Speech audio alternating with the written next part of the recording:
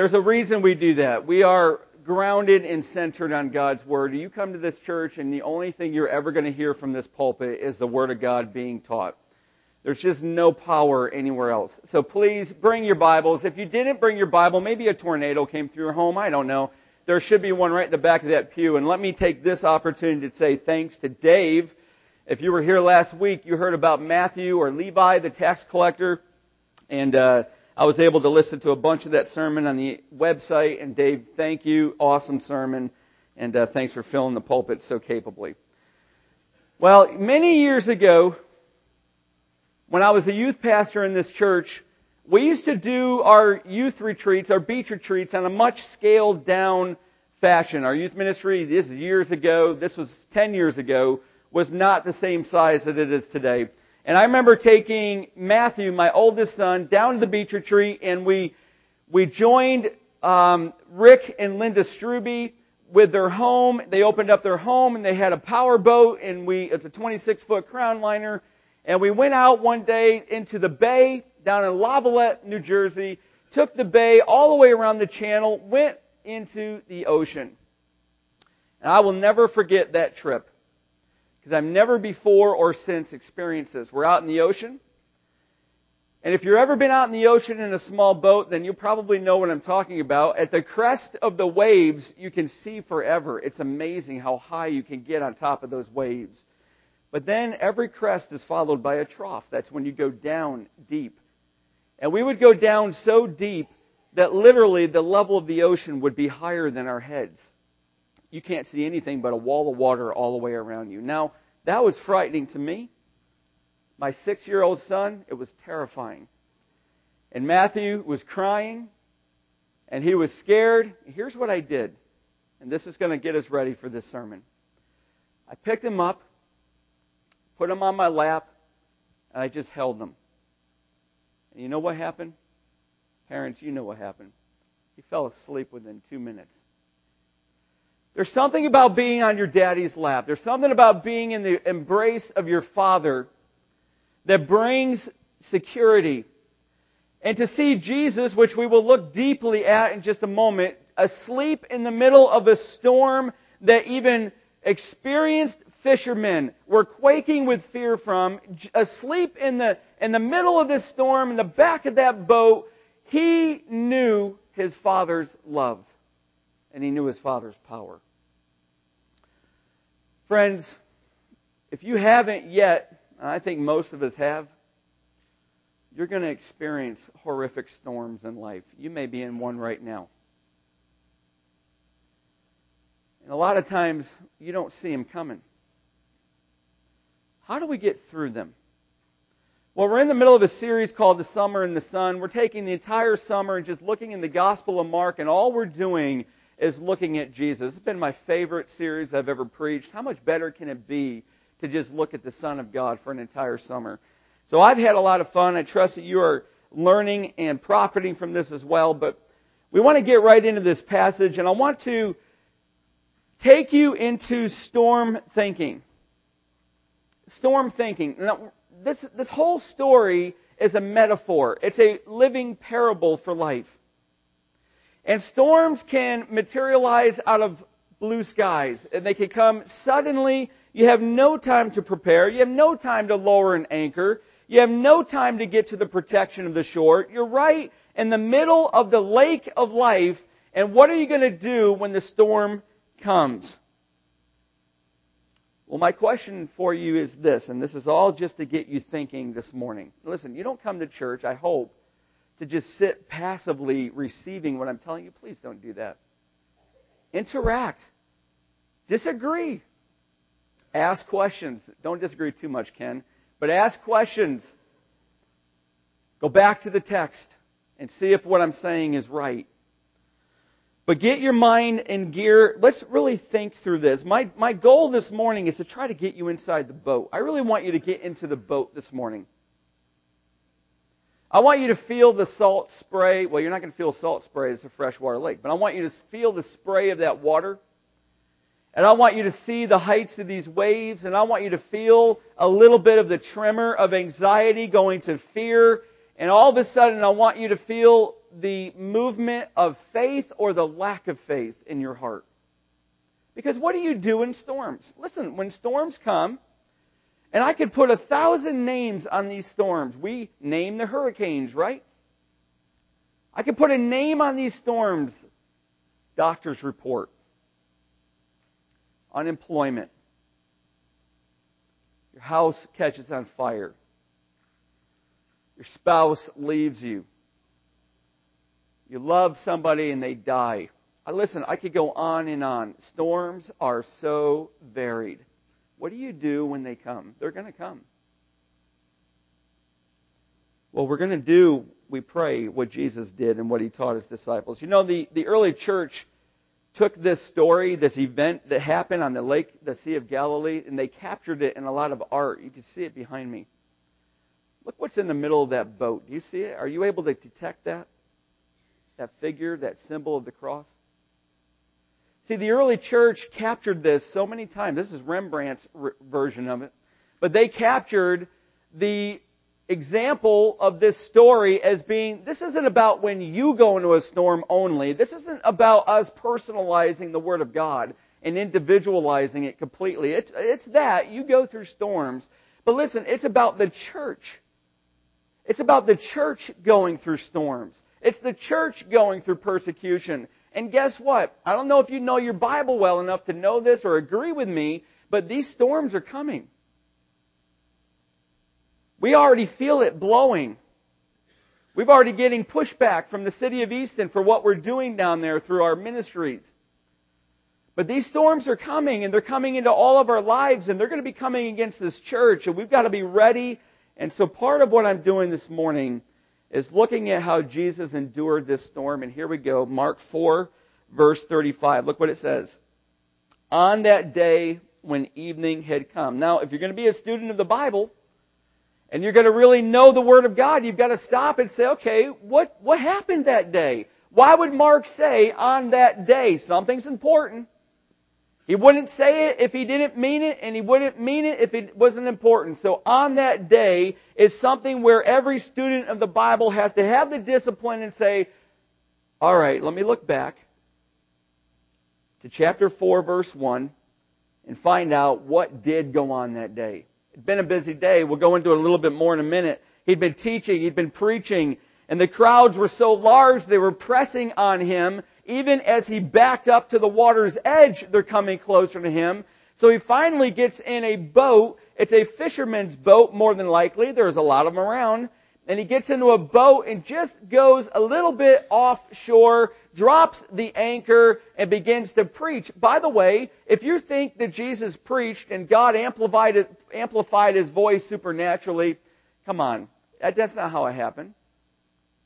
He was a man just like us men, and he was a human being just like all of us are. His voice was natural, but water carries the voice. The acoustics are great. He goes offshore a little bit. He's preaching. The audience, the crowd, probably thousands can hear him. And all of a sudden, Mark says in verse 36, they took him with them in the boat just as he was. What's that mean, just as he was? You ever stumbled on that before? Well, I've read this a lot, Pastor Tim, but I'm not sure I ever really thought much on just as he was. Is that where just as I am him came from? I don't think so. But what's it mean, just as he was?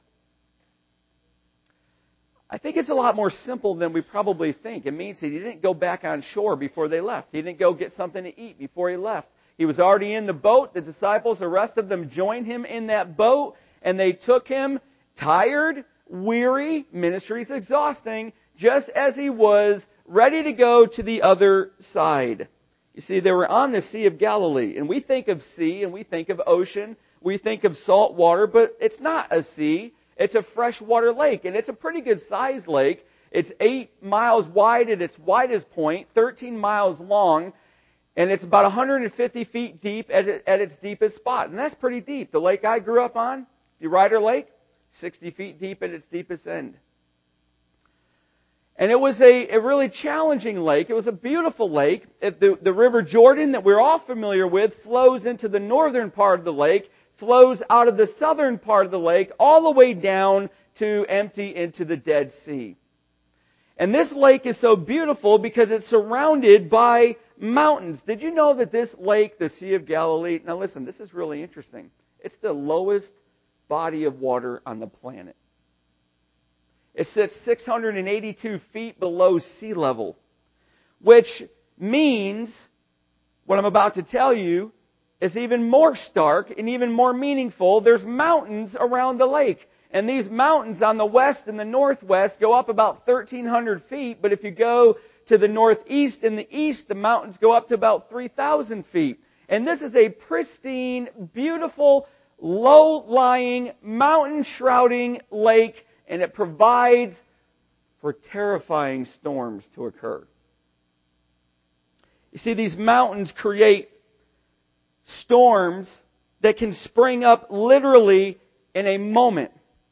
Because the winds sweep down from those mountains and they create downdrafts, and it mixes with the warm thermal air of that low-lying lake, and it's these winds that come down, which is why Luke writes in that chapter 8, verse 23, a windstorm came down on the lake. You see, these words, friends, are important. Let me tell you briefly why the words are important in Scripture. You've heard of inspiration, right? The inspiration of the Scriptures. Meaning that God breathed it, God inspired the Word of God. Now listen, look at me for a second because this is important. If you've ever been to a conference for your business or for your schools, for your nursing group, and you've been to a pretty big conference and it has workshops and it has what's called the plenary session. The plenary session is when everybody pulls into one session. You've got them all in the biggest room. Later, you usually break out on workshops. Well, there's two words for inspiration. They're both important. One is called plenary inspiration. That means all of God's Word is inspired. But there's another word, and by faith we believe it, that in the original manuscripts there is verbal inspiration. Plenary is all of God's Word is inspired. Verbal means that even the very choices of the words are inspired. So when Luke tells us that the windstorm came down on the lake, it's meant to help us understand. This is what's so complex about this lake. These winds shriek down onto this lake, and it creates these almost instantaneous storms. It's like the lake sits in a bowl, and the ravines function like funnels, and guess what? They're capable of producing 20-foot waves. Now, you might be saying, well, Pastor Tim, come on. I mean, I've seen the Perfect Storm movie. These waves are nothing. Well, they're not sitting in a 25-foot by 7-foot fishing boat. That's basically a sail with a wooden hull. We need to remember that. In fact, they've recovered one of them from the sediment and a drought. They pulled it right out of the bottom of the lake. Josephus, an ancient Jewish historian, he wrote that there were usually more than 300 fishing boats on the lake at any one time. Friends, this lake was so full of algae, fish were dominant. It still is a heavily fished lake, known for its wonderful species of fish. But here's a little extra tidbit of information that Mark tells us that nobody else does. Matthew and Luke don't tell us this. Look what he says in verse 36. There were other boats with him. Did you know that? It's not just Jesus and the 12 disciples on that lake during that storm. It's Jesus and an armada of boats. There were other boats with them. People were following them. And here they are. Luke says they were sailing, not paddling, not using the oars. They're sailing, meaning there's a beautiful, gentle, balmy breeze. After a long day of ministry, they are enjoying this and they're heading to the other side. Listen, when you go to the other side of the Sea of Galilee in the Gospels, that means vacation. They get a break. I mean, they're dogged by demon-possessed people. They're dogged by everybody wanting to be healed. They're dogged by preaching session after preaching session and all of these things that they're doing. And the disciples hear Jesus say, let's go across a lake. I can tell you they're thinking, it's about time. I need a weekend. Don't you feel that way sometimes? They're on the other side of the lake because there's not as many people over there and there's not a whole lot of Jews. They're going there to take a break. But the calm, balmy evening was about to be shattered, verse 37, and a great windstorm arose. and the waves were breaking into the boat so that the boat was already filling. You see, that cold upper mountain air was sweeping down from the heights, slicing through those ravines, picking up speed. Did you know that 70 miles per hour winds on the Sea of Galilee even today are not uncommon? Do you remember a few weeks ago we looked at Peter, James, Andrew, and John, and they just came out of the synagogue with Jesus. And you remember in that synagogue was a church service, and all of a sudden this demon-possessed man begins shrieking. And Jesus dispossesses the man of that demon, and then they leave. And where do they go? They go to Peter and Andrew's home. They walk into the home, and Peter's mother-in-law is lying in bed, sick with what Luke says was a high fever. Do you remember what we said that Greek word for high was? Megas. Supersized fever. Her life was at stake. You see this word in here, this great storm, or rather great windstorm. That word is megas again. If you go to Matthew, you remember from Dave last week, Matthew was a tax collector. He's land bound. He's not a sailor. He's not a fisherman. He's in the middle of this storm too. So Matthew's perspective is a little bit different than Mark. Mark says this was a mega windstorm. Matthew says, no, Mark, that's not good enough. This was a megas seismos. This is a earthquake on water of mega proportions. Listen, perspective matters when you're writing the Gospels. God even inspires that. And water was coming in so fast that Mark does a tricky little language, a tricky little writing skill. Look what he says. The boat was already filling, meaning that the windstorm came up so fast that the boat already began to fill before they even could figure out what to do. Remember I told you that there are other boats on the lake? All right, now you're in the boat. You ready? The wind's kicking up, waves are going 8, 10, 12, I don't know, maybe higher. And you're starting to hear the fishermen who've lived their whole life on the boat worrying about drowning. And all of a sudden, what light there was from the moon is obliterated by the storm clouds. It is utterly dark. They didn't have lanterns. They didn't have lights like we have today. And there's other boats in the water. And let me tell you, these wooden hulls, you hit another boat in a storm, you're both going down. There's no Coast Guard to rescue you. And they don't have life preservers. And so the fact that there's other boats only amplifies the danger, only amplifies and accentuates the fear that they were feeling. And all of a sudden, Luke tells us what all three of the gospel writers say. As they sailed, Jesus fell asleep. He fell asleep before the storm hits. You know how exhausting ministry is? He was absolutely exhausted. You know, fishing commonly took place at night, so they often had a pillow that would be placed into the steadiest part of the boat, which was the rear, the stern of the boat, and that pillow was there for fishermen to take shift breaks on. And so there was a pillow there. It says he was asleep on the cushion, and all of a sudden we think what most preachers tell us, wow, this is really awesome because this brings out the deity of Jesus Christ. He's asleep. He's human. He's fully man. And yet he's going to wake up and he's going to subdue the storm. And he's fully God. I mean, what a great thing pastors do to remind us this is a great picture of the deity of Jesus. But you know what? I think there's a little more going on. Do you remember why Mark wrote this gospel? Listen, Matthew, Mark, Luke, and John all had different motivations for writing the gospel. Mark's was the earliest. And there's the church that's in Rome. And Rome is beginning to persecute churches. Now, friends, listen. You're alive back then. You own your home. What would it be like for a Roman authority to find out you're a Christian and then come and take your home and put you in prison? Well, we're in the land of freedom. That doesn't happen. Well, it doesn't happen here yet. But what if that were to happen? What if that happened to you? What if you were actually pulled into court and put to death for your Christian witness? What if you were standing before the executioner who had the sword in his hand, and you were given the opportunity, like a pastor in Iran is, even today, to recant of your faith, and you've got one day to think about it like Martin Luther did? What would you do?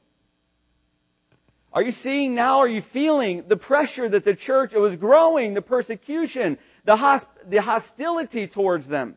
And they're having to worship underground in these cave systems, these catacombs. And all the while the church is wondering, wait a minute, where is Jesus? Is he asleep?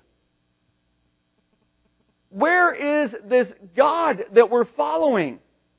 Why is this happening to us? You know, we have an incredible advantage. Why do I stress every single time I preach, do you have your Bibles with you? Listen, they didn't have Bibles. Nobody pulled out their Bible and found a verse that ministered to them in the midst of a storm. Nobody sent Hallmark cards or any other parchment paper to them with a verse reference from the New Testament on it. They didn't have them in their possession. So Mark begins to compile an account of all that Jesus did, or what Jesus did, because he wanted to minister to this beleaguered, bedraggled, persecuted church in Rome. And so he's showing us time after time, here's your Jesus. Here's what your Jesus did. Here's what your Jesus said. This is how you know you can have faith in Him. This is how you can endure through these storms, because the disciples went through them. You're not the only one suffering.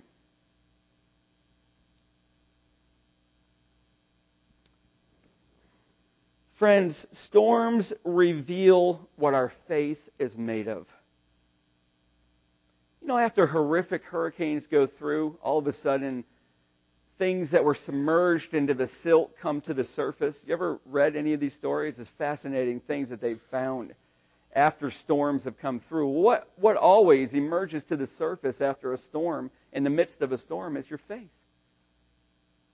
The quality of your faith. And don't you wonder what Jesus had even been teaching that day? Listen, there's no accident that Jesus is teaching and preaching all day, and then all of a sudden, this divinely appointed storm. Now, what do you mean by that, Tim? Do you mean that God was the author of this storm? I don't think we know.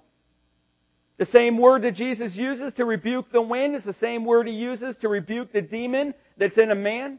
But we also know that Satan can do nothing without God's sovereign permission. I don't care how you add it up, it's divinely appointed. All storms are divinely appointed, whether or not God is a direct author. But don't you wonder what He was teaching that day that storm came? Listen, He was talking about seeds. You go back to Mark 4, and you keep seeing the word seeds all through His sermons. They're the seeds of the gospel, and they're being planted, they're being sown into the hearts of people. And some of those seeds, friends, they get devoured by Satan. Every time I preach, seeds are going out. And there's times that I've preached year after year after year to the same person, and then 6 years later, all of a sudden, they come to know Jesus. Those other times, those seeds were falling on hearts of soil that were not ready to receive it. Other seeds, Jesus preaches, fall on hard, rocky hearts. And then difficulty kills it. Listen, I didn't sign up for this, some people say. I want to be a Christian, but I didn't know it was going to be this difficult. The seed gets choked.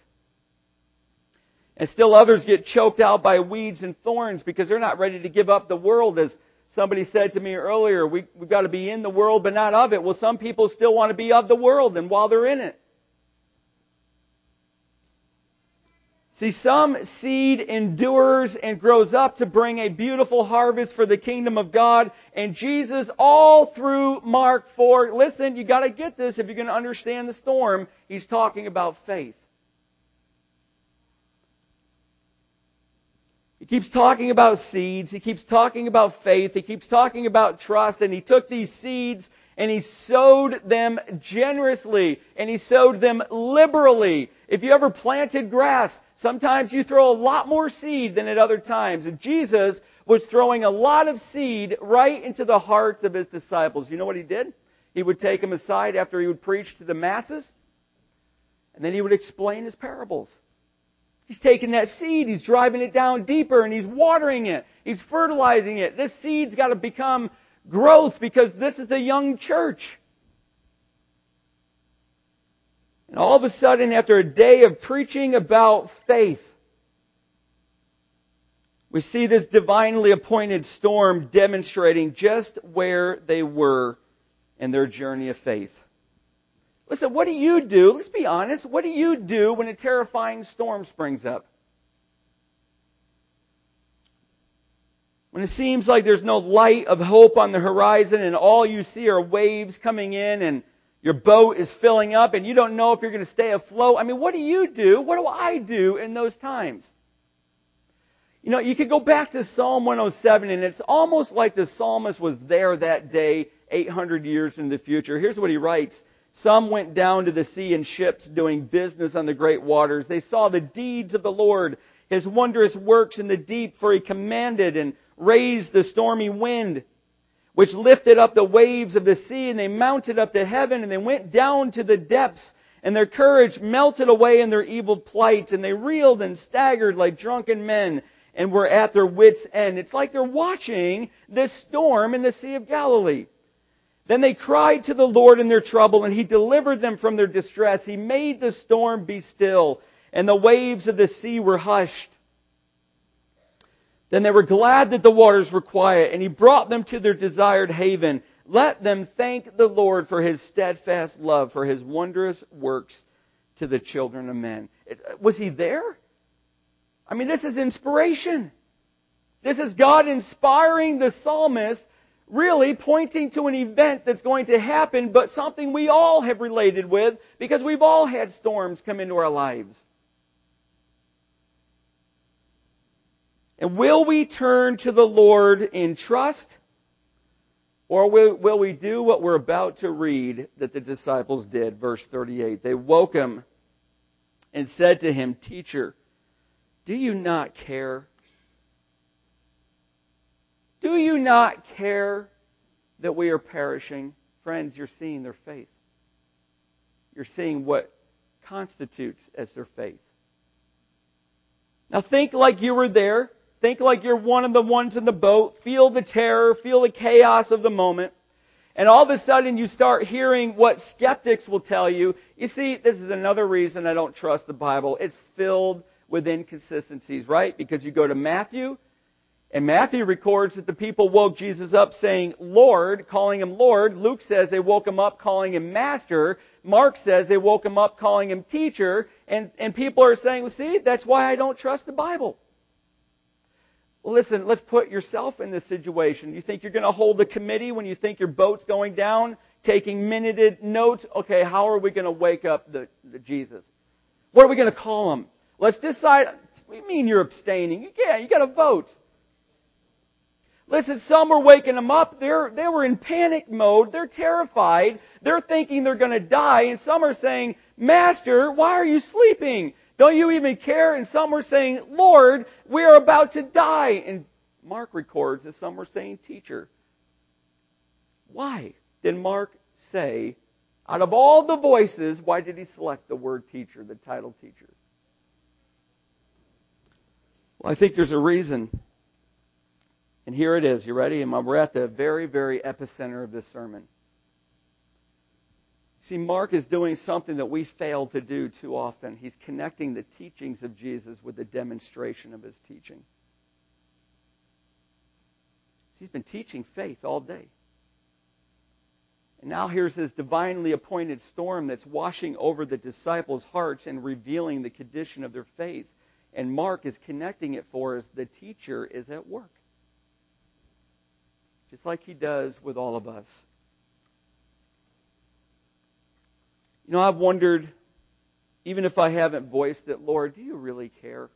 I mean, I watch people in our church suffer, it seems, month after month. There's been a few that have suffered year after year. And ceaseless praying for them. And yet still the storms batter their boat and they're always right on the edge of not being able to keep up with the bailing that is necessary to keep them afloat. And I really wonder, I don't voice it too often, but I really wonder, God, what is happening? Where are you? How can this just keep going? The most common response I have observed in Christians who are facing storms in their life is this: God, do you really even care? You know, I've never yet had a Christian say, I don't know if God's got the power to get me through this storm. I've never, ever heard a Christian say that. Never. But regularly, God, I don't know if you care. That I am perishing. It's the language of fear, and it's the language of doubt. It's the evidence. If you can hear what I'm saying, and if you can absorb it with honesty, it's the evidence of a faith that needs strengthening. It's a faith that really does truly doubt the love of God for you. And if we are really honest, it's a prayer of accusation. And Jesus, newly awakened by those disciples, responds immediately. Verse 39, and he awoke and he rebuked the wind and said to the sea, peace, be still. And the wind ceased and there was a great calm. Have you ever noticed that Mark alone, Matthew and Luke don't do this, Mark alone brings out that Jesus performed two separate, distinct actions. Did you pick it up? Look what he did. I'm going to read it again. He rebuked the wind and said to the sea. Nobody else records that. So again, this is why I'm taking great pains this morning to teach you and remind you about plenary and verbal inspiration, God-breathed scriptures, because you've got to see that Mark knows what he's doing when he's writing. God is superintending this, and God wants us to see Jesus does two things. He rebukes the wind, and he says to the sea to be still. And all of a sudden, if you like science, you start to think through what causes waves. You know the number one cause of waves is wind. In fact, you look it up on the internet this afternoon, you're going to find that the size of a wave depends on the distance that the wind blows over open water, the length of time that it blows, and the speed of which it blows. Those three factors determine waves. And waves are energy from wind that are rolling across a body of water. And when it hits the shoreline, listen, next time you go to the beach, just watch them. You'll remember at least something that I've said to you, I hope. When it hits the shore, the energy dissipates. Some of it recoils back. Why did I tell you all of that? Because there's a cause and an effect. The cause is wind, and the effect is boat crashing, drowning waves. And sailors know that the sea calms long after the storm stops blowing, but not here. Jesus rebukes the wind and he says to the sea, peace, be still. And the wind ceased and there was a great calm. You get into the tenses of the Greek. This was instantaneous. Supernatural. But the story's not over, because all of a sudden we begin to see, wait a minute, there's a cause and an effect. And if you're alert and if you're astute to the gospel, you can see the gospel in this. You can hear the gospel in this. Because the gospel is all about God's grace and God's mercy. Now, I know you've heard pretty snazzy definitions of grace and mercy. Right? Unmerited favor, getting what you don't deserve, not getting what you do deserve. We've all heard them, but let me give you, I think, the best definition I've ever heard, at least. And here it is. Grace is unique from mercy. Grace is God's loving willingness and power to deal with sin. The wind here, the root problem, the wind is represented here. It's the cause of our most serious distresses in life. Listen, you ever had a loved one die? Don't be like the Pharisees and in your mind go, well, they must have really sinned. It's the product of sin. It's not always the product of personally committed sin. There was no death until Adam and Eve disobeyed God. There were no earthquakes. There were no storms on the Sea of Galilee. All of this is a byproduct of sin, and God's grace deals with the very root of it, the very cause of all of our suffering, the very cause of these storms. And it's in the form of His grace. But mercy is different. Friends, mercy is God's willingness and His compassion to deal with the effects of this sin. Here seen in the waves that are threatening to capsize your boat. You see, grace goes to the root, and then God's mercy deals with the effects. And grace never operates outside of God's mercy. You never see God's mercy when He hasn't first given His grace. They go together. They are a package deal. We call it the gospel. And we see in this the disciples' faith being revealed for what it is. It's shattered. It's weak. It's anemic. It's not healthy. And they're accusing God. They're accusing Him. They're doubting His goodness. Do you not care that we are drowning? And all of a sudden we see grace and we see mercy. Grace dealing with the problem of their faith, and mercy dealing with the effects of that problem. And all of a sudden in verse 40, it all connects and snaps into purpose. Here it says, Jesus says, "Why are you so afraid? Have you still no faith?" See, you might have been saying so far this morning, Pastor Tim, I'm not sure I agree with you. I'm not sure I'm really agreeing with this connection between fear and faith. Well, I didn't come up with it. Jesus did. He says, "Why are you so afraid?" And then He tells you the problem. Here's what grace is dealing with. Have you still no faith? And mercy is going to deal with the fear, but you've got to take away the faith issue first. And all that day's teaching comes crashing back to them. Where is their faith? See, the presence of fear, friends, always reveals the absence of faith. I don't like hearing that, Tim. I don't like it either. But it's true. Fear cannot coexist with faith in Christ, and faith always eradicates fear, and great calm comes into your life, what the Bible calls peace. And there is no storm that will ever come into our lives that can overpower God, and He never ever stands far off when we go through them. He always has a purpose for them. Will we trust that He is in control? Not only that, will we trust that He cares?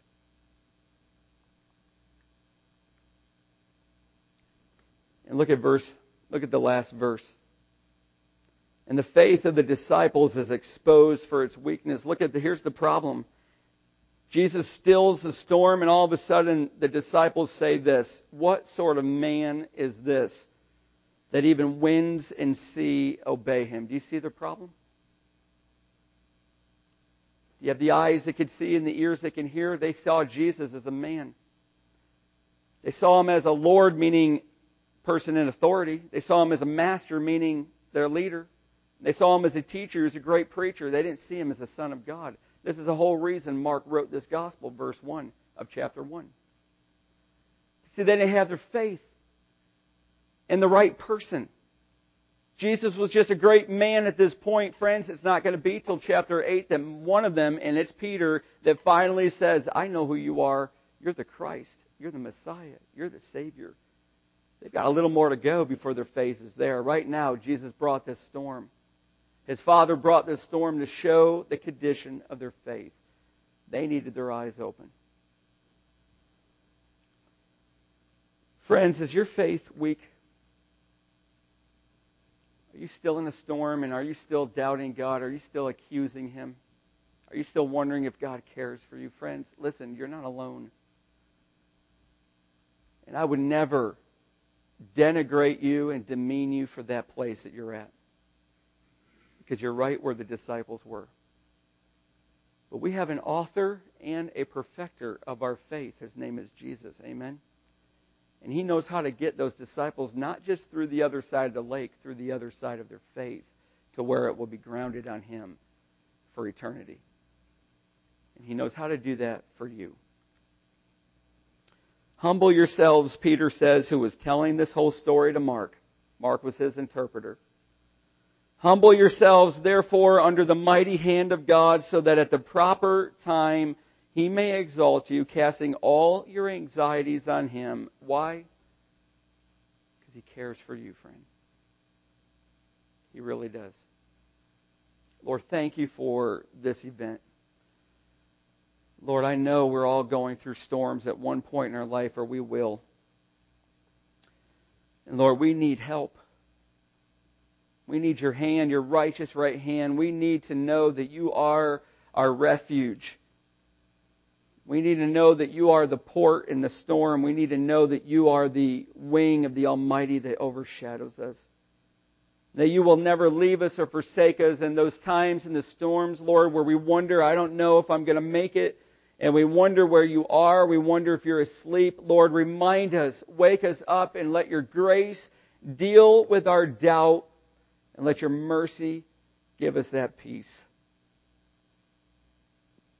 And bring that great calm to our hearts, Lord. We ask for your help in Jesus' name. Amen.